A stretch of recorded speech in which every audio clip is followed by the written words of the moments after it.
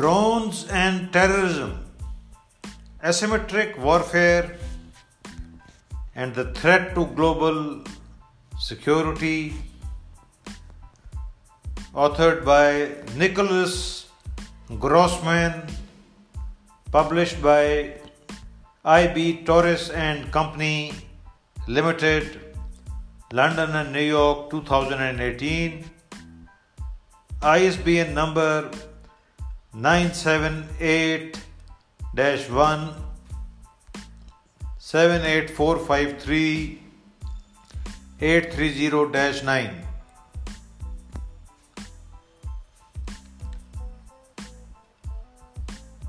Now,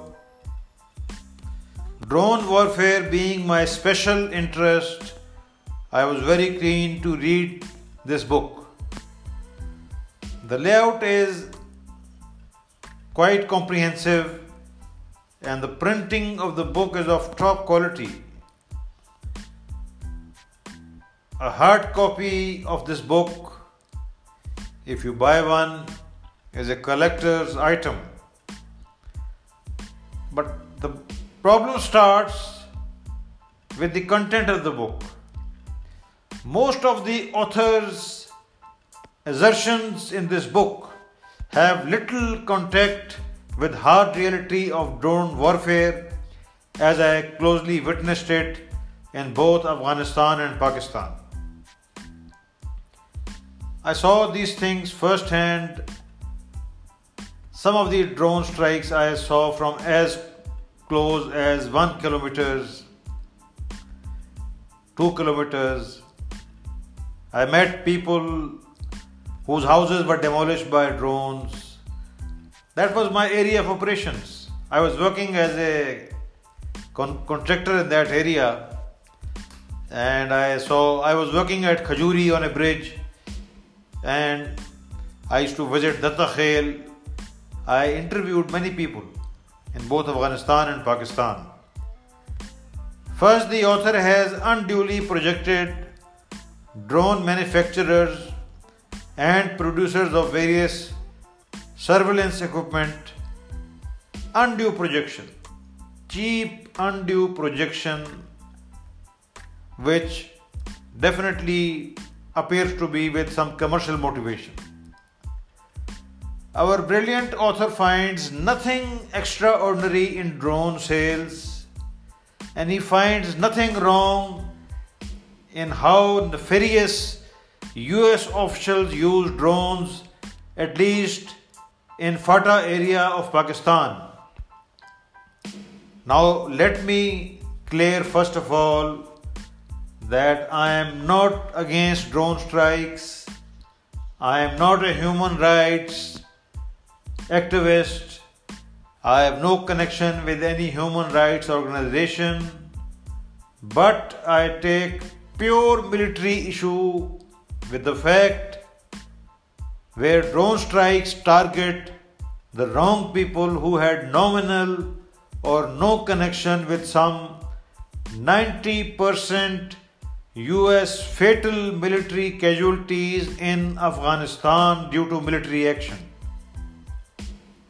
The author ignores the hard fact that some 90% of so-called terrorists or insurgents in Afghanistan are and were state-sponsored.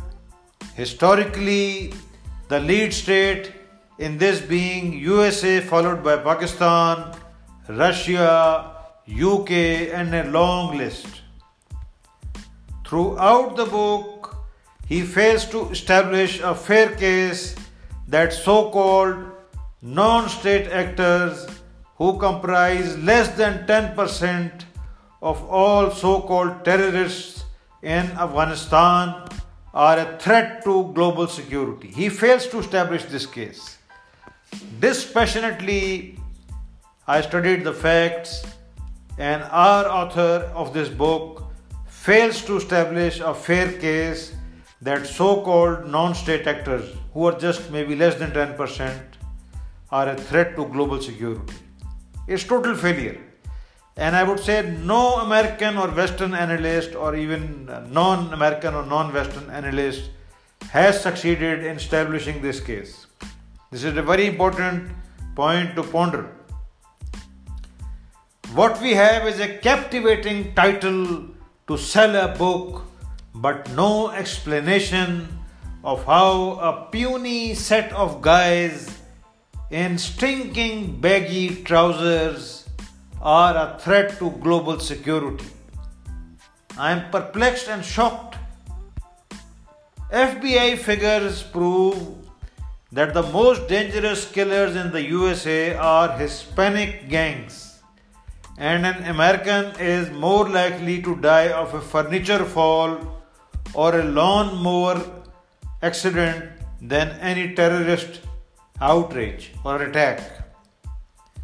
Now, in chapter 1, our brilliant author makes a statement that most formidable opponents of states have been terrorists. Now, he fails to reflect or take into account the fact that the biggest so-called insurgency in Vietnam and Afghanistan was financed not by terrorists but by USSR and USA respectively. Our supposedly educated professor, note, our supposedly educated professor whose book we are reviewing fails to note that Afghanistan, before it was militarized by USA, UK and US concubines, Saudi concubines like Pakistan in 1978, was the most peaceful country in Asia. He perhaps has not read that Kabul had a Hindu viceroy in 17th century and there was no internal security threat in Afghanistan. As late as 1970s, hippies from Europe freely hitchhiked across Afghanistan and mixed freely with locals. But there is far more serious mistakes in this book's narrative. Serious conceptual mistakes. I am shocked how these books get published by so-called eminent publishers in the West. Eminent publishers, so-called. Now, the first serious failing of this book is the author's failure to note that the US drone strikes in Pakistan's FATA region only targeted 2 districts, and some 90% of all drone strikes between 2004 and 12, and these drone strikes had little connection with eliminating the killers of some 80% US troops in Afghanistan who were based not in FATA but in Pakistani Balochistan districts of Quetta, Pishin, Qila Abdullah, Zob and Chaghi. The weakest part of the book is that it does not contain a single map. Pathetic way of writing a book on any military subject. Pathetic. But our brilliant professor does that. The book does not contain a single map. The book does not analyze who exactly was targeted by US drones and what impact it had on the US-Afghan war. It just whitewashes it. The author fails to analyze that the Americans were fooled by Pakistani military usurper General Musharraf, who brilliantly on a strategic level duped the USA into targeting North Waziristan and South Waziristan districts known as agencies, while the vast bulk of Afghan Taliban were provided sanctuary by the USA. Our author fails to note that the US drone strikes were carried out in only 2 Pakistani districts, far away from the real center of gravity of the US-Afghan war, as the top US leadership was firstly duped by Musharraf, and secondly, the US leadership did not have the strategic resolution to confront nuclear-armed Pakistani state. Although US CIA all along believed that the Taliban center of gravity was in Pakistani Balochistan, US top leadership only carried out drone strikes in two districts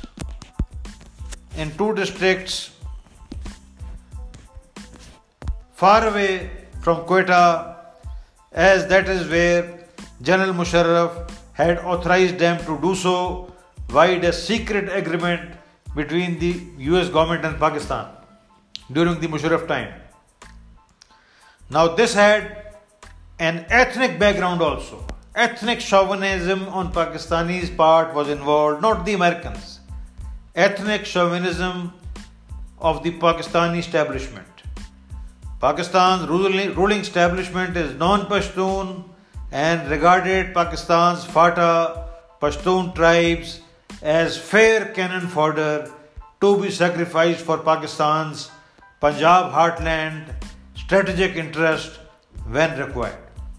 The bottom line remains that US drone strikes carried out in North Waziristan and South Waziristan agencies had no impact on the US-Afghan war, as the Afghan Taliban leadership fighting the US was comfortably housed in Pakistani Balochistan. Now there are spelling mistakes also, which are unacceptable in a book of such an expensive budget. On page 8 he spells Caucasus as Caucus. His claim that Russia has not defeated the insurgency in Caucasus is also out of touch with reality and is out of place and time and context. To quote the Beslan massacre of 2004 in a book written 14 years later in 2018, severe anti-Russian bias, Russian baiting, which was unnecessary at this point. Something seriously wrong with the author's sense of history. This is what I can say. His claim that 6,000 Pakistani soldiers were killed in Fatah war is also highly inflated and fictitious by a very large extent. I interviewed Lieutenant General Tariq Khan in 2013 and he told me that only 4 Pakistani soldiers were killed in defeating Baitullah Khan Masood when Tariq Khan conducted operation against Baitullah Masood in 2008. His assertion, our author's assertion, that Iraq war and Malaysian war were examples of success of counterinsurgency is also fallacious when the major insurgency that the US faces remains Afghanistan. In both Malaysia and Iraq, a minority was fighting while the majority Shias in Iraq and the majority Malays in Malaysia were pro-British and pro-US. So author makes a false, fictitious and fallacious case and a wrong comparison. His discussion on page 23 that drones and robots enhance counterinsurgency strategy is also highly fallacious. With no US troops on ground, how would the US contest return of Taliban who are backed by a major state like Pakistan? Question mark. This question is nowhere addressed or answered by our brilliant author. On page 24, he fails to answer the question why US drones and other equipment throughout failed to effectively check the Afghan-Pakistan or Afghan-Iran border as far as the surveillance was concerned and prevent Afghan-Taliban infiltration from Pakistan as well as Iran into Afghanistan. His assertion that robots would be effective in a war against China on page 24 is also unsubstantiated and he offers no supporting arguments. His claims on page 25 that robots prevented a draft in US-Afghan war while in Vietnam war it was not possible is also disputable. In Vietnam war, the Viet Cong were openly supported by USSR and China, while in US-Afghan war, Pakistani support to Afghan Taliban was at a very covert level and thus not anything like Vietnam War. His entire argument that USID deaths reduced significantly from 2009 to 14 due to drones and robots, etc. is totally false, misleading, and a gross distortion of history. But he publishes it with impunity. And I don't think any reviewer has challenged it, his nonsense assertions, as far as these are concerned. This reduction in US casualties occurred basically because US force levels were highly successively reduced from 2009 to 2014. Many of his claims are those of a defense equipment broker, like he projects Talon system, TALON system, on page 30 and highly exaggerates effectiveness of Talon system in Afghanistan. His own figures on page 33 state that a single rocket costs $50,000 US, while insurgent rockets cost as low as $1,000 US or less. His logic on page 42 that drones are cheaper than aircraft is also fallacious, where a conventional war may be fought by the USA. Iraq and Afghan war were highly uneven wars, but even in Afghan war, USA could never use the drones against killers of some 80% US troops due to political considerations, as they were based in Pakistani Balochistan. But this hard fact is totally ignored by our author. The author totally ignores Syrian conflict, where USA today failed at the strategic level, and most of US electronic warfare equipment supporting insurgents was neutralized by Russian electronic warfare systems like Rakushka, etc. I saw this personally as a subcontractor in the Syrian war. On page 50, also he acknowledges failures of Gorgon surveillance system. Thank God, at least he acknowledges some failures. On page 54, he confesses that states cannot overcome informational disadvantages when fighting against terrorists. On page 56, again his claims about defeating IEDs are highly inflated and exaggerated. Now, Raven hand-launched plane, which he extols to the highest limits, was not very successful in Afghanistan, but this aspect escapes our brilliant authors Solomon's wisdom and sagacity. I would call him grossly intellectually dishonest in his discussion of Raven. I don't know what are his motives. I don't know he is doing it because of ignorance or some vested ulterior motives. Although on page 57 he does admit Raven's failings, but claims that this was reported only by some soldiers. Again, bias. How he reaches this explanation remains a mystery. Chapter 3 on drone strikes is a total whitewash with no supporting map and no discussion about how these drone strikes impacted US-Afghan war.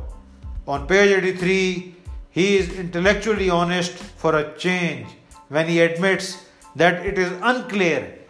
Thank God, for once he is intellectually honest. At least he admits here he is unclear if US drone campaign is a strategic success or not. Thank God, somewhere he has spoken the truth. The book is useful as far as basic technical data about robots and drones is concerned, but fails to analyze things effectively at the operational and tactical level, and biggest failure is his ability to discuss why US only targeted 2 puny districts in Pakistan, while some 80% of insurgents based in Pakistani Balochistan were never touched. All along, our brilliant author fails to analyze the failure of US officials in keeping an effective eye on the Pakistani state.